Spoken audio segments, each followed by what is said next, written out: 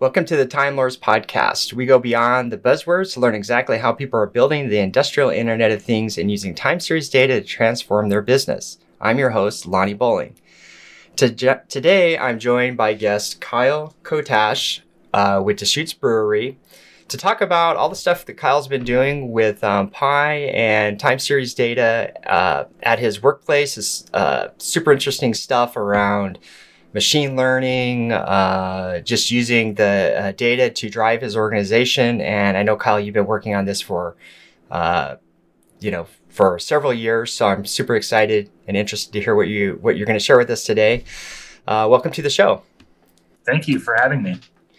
So, hey, for folks who are just meeting you for the first time, could you share a little bit about who you are and what you do?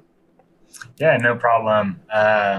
So I am the senior data analyst at Deschutes Brewery at the Bend, Oregon facility. I've been with Deschutes for just over 5 years now, and started with the company as a production brewer. And my background is in physics. So as the need came up, I moved into more of a analytics position, sort of along the same timeline as we invested in the Pi system. And then I started working in our operations technology group and mainly focused on data collection and analysis in Pi, and then that data that we've been collecting and our asset framework configuration has kind of changed the way that we operate. Okay, cool. Thanks for the introduction. And so I know that before we started, we were talking a little bit about some of the projects you're working on, and just to start it off, I guess you want to give everybody kind of an overview of what you're doing around the machine learning stuff. I know that you're doing some predictive analytics with machine learning, and I think we both agree that would be super interesting to talk about.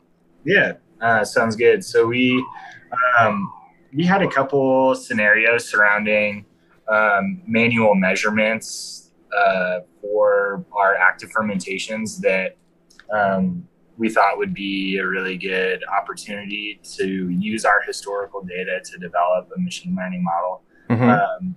So it's, in a way, it's two separate projects, but they kind of cross a little bit. One of them is predicting the rate of fermentation, or our apparent degree of fermentation prediction is as the yeast consumes the sugar present in the wort or in the beer fermenting.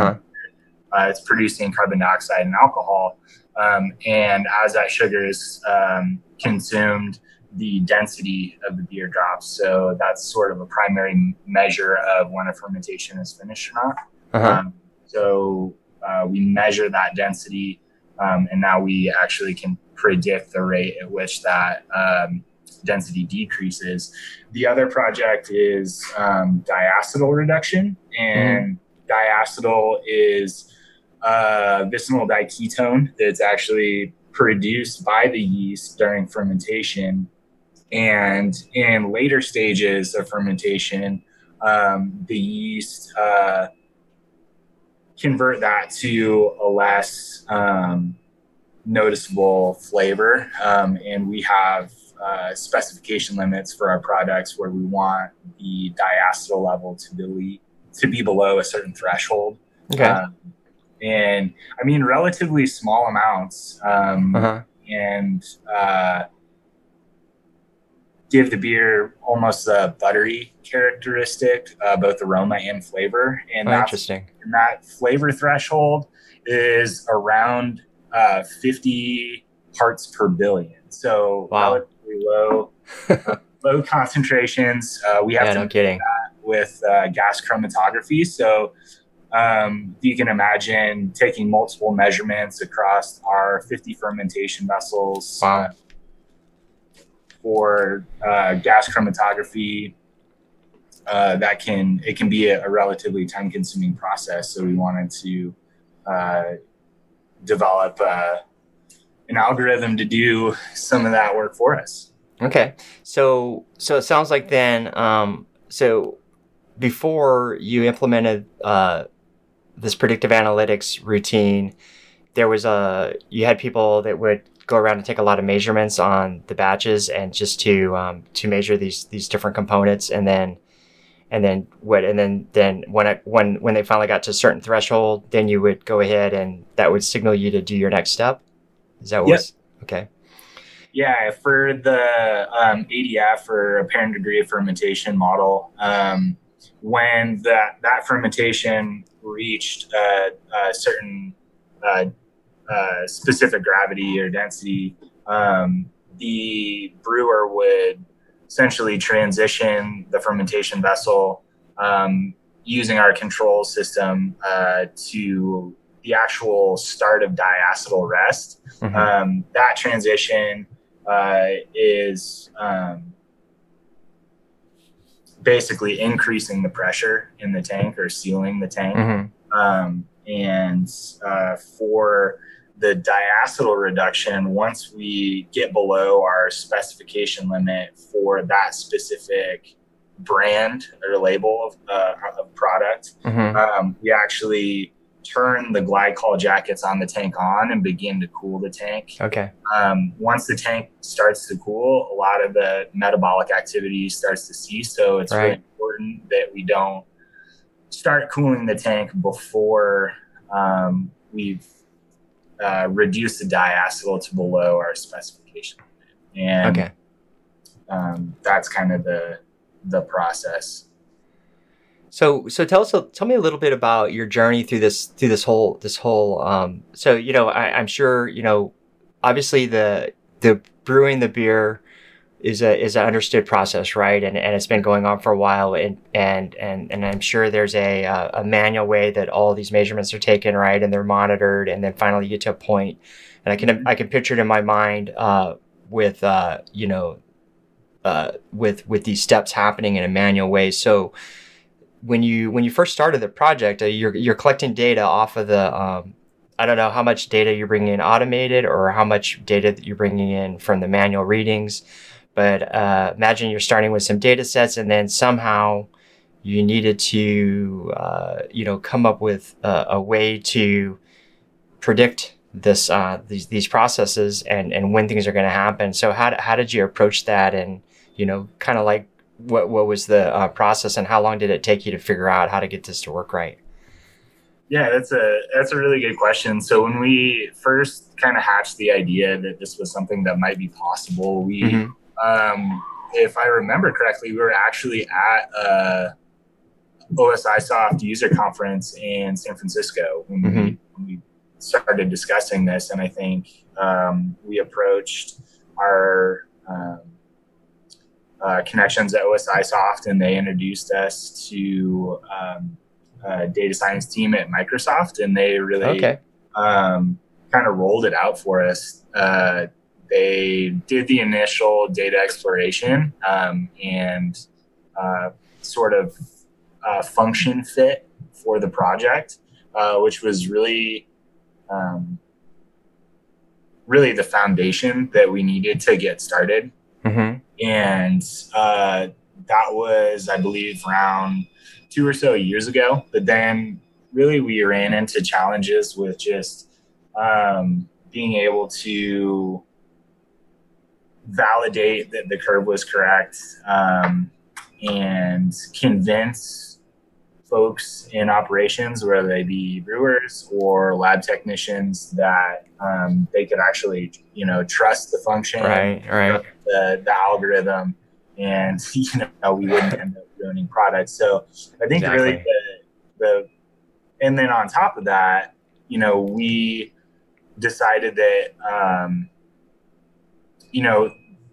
the way that this algorithm was working could potentially be streamlined. And that was, I think, really when I started to hit stride with the project and make a lot of progress in not only how fast the algorithm can crunch all the data, but so validating that output, making sure it's accurate, and providing the sort of reporting tools to convince really everyone in operations that this is something that works, and we have some certainty that we're not going to ruin product. Oh, that's interesting. So you had to, once you went through this process and got some experts involved to develop this this fit for your curve and figuring out how to run your data through that, right, and produce a result, and saying, okay, this is what it's predicting, and then I'm sure you're matching that up with a bunch of different batches and different types of product and everything like that, and just really validating that it's working in your mind. But then that wasn't really enough, right? You had to you had to win over the people in production, because they know the outcome, right? If it doesn't work right, they know that they're gonna they're gonna lose batches, and it's gonna cost money, and it's kind of like their work is now on the line here. So it's not so that must have been how did that go? How long did it take you to really convince the production folks that this was going to work, and for them to give it a shot in the real world? Yeah, so really, I think it all kind of started to turn around about a year ago, which seems like a long time. Now that I say it was a year ago, but yeah, it was like last spring, I guess. After the initial iterations of running the algorithm, and then some of the progress that we were able to make on its functionality, and then running the training sets and the test sets, and kind of developing that validation for the model, when it was kind of realized that we actually really had a business need due to seller capacity, and we actually had a issue with our glycol refrigerant system, where we needed a new chiller, which that was going to be close to $70,000, I believe, to do. So there was this huge capital cost associated with replacing. It was actually the backup chiller. So what was happening is we were cooling too many tanks at the same time, and what we figured out is those fermentations have a natural stagger because they're coming from one brew house, right? So we only produce one batch of beer at a time, and so the start of fermentation is naturally spaced out about depending on the size of the tank, anywhere from 4 to 18 hours. So we figured if we could use the diacetyl reduction predictions, the start of cooling should follow that natural stagger. And if we could not turn on the backup chiller, we could cancel this capital investment to replace the backup. So I think once that business need was identified, and we showed that from our test data sets that we would naturally space out the start of cooling for those vessels, I think that's when it really cued people like, hey, this could make a huge difference for the company as a whole, and also streamline workflows, and it was just really cool. And so I think once we really got sort of like our primary stakeholders in this, which would be our quality control, and our brewing cellar, brewmaster, and our technology team, and we really sat down, talked about how this model was actually working, and how we were validating it, and then really listening very carefully to the feedback that we were getting from them and what they needed to see in order to feel comfortable with using it, and then addressing those concerns either with a back-end analysis or validation, right, that showed that we could account for those specific concerns, and then also finding ways to address other concerns without introducing bias into the algorithm. You know what I mean? So there was this kind of fine line that we really had to trend. And I think really when we got the buy-in to go ahead and start, integrating the algorithm into our control system, which was actually it was like a big day, I guess. Yeah. Really, I think the most pivotal moment was when we sat down and we decided, look, like the criteria that we were given specifically for diacetyl reduction was that we wanted to have our prediction cross what we would assume would be our theoretical in our test data set within a certain time window. But really, that's on the x-axis of, logistic regression is sort of in like an exponential decay. So when you get to that point where you're approaching the specification limit, a relatively long window in time is a very small decrease in diacetyl or offset in diacetyl on the y-axis. So when we were thinking about it, I was like, well, why don't we just change our metric to look at how far off we are in the diacetyl concentration? We know that there's some instrument uncertainty with each measurement we're taking. So sure. As you are fitting the curve throughout that specific diacetyl reduction, we're building in some uncertainty. And if we could show that the algorithm is actually predicting that endpoint within the instrument uncertainty, is as good as having all those measurements there. And once we were able to do that and explain how significant that was, that's really when we started moving forward with using the algorithm in operations. Awesome. So how did it change for the people in production once this, because it sounds like you have it in and it's working now and people are relying on it. So how did it change like the day-to-day production? What kind of impact did it have? I guess what are some of the positive outcomes that you would say once you're able to get this up and running? Yeah, I think really where it starts to kind of change the daily activities is we have fewer samples that need to be run through the GC or the gas chromatograph for that diacetyl.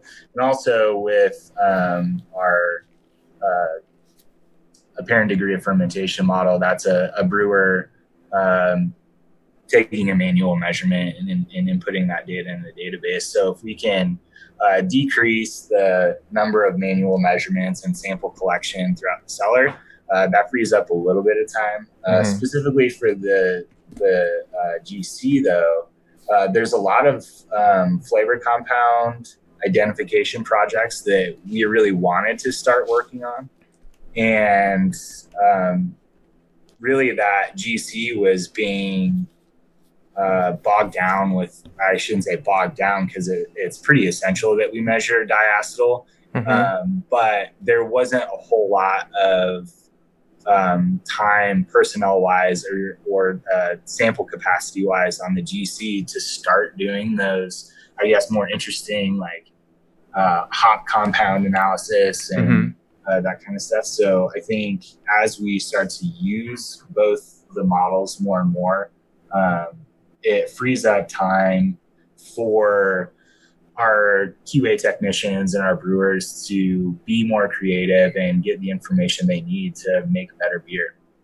Wow. That sounds like a pretty awesome thing, actually, because, the way that I'm seeing it is it's like, okay, there's there's this process that you have to go through, and there's all this manual testing that has to be done to be able to kind of like really see what's happening within these batches, and what the flavor is going to be like specifically. Not only is a batch going to come out acceptable within the limits, but what's happening with these profiles and that kind of stuff, and you have to do all this testing, and it's just somewhat of a naturally restrictive process, right?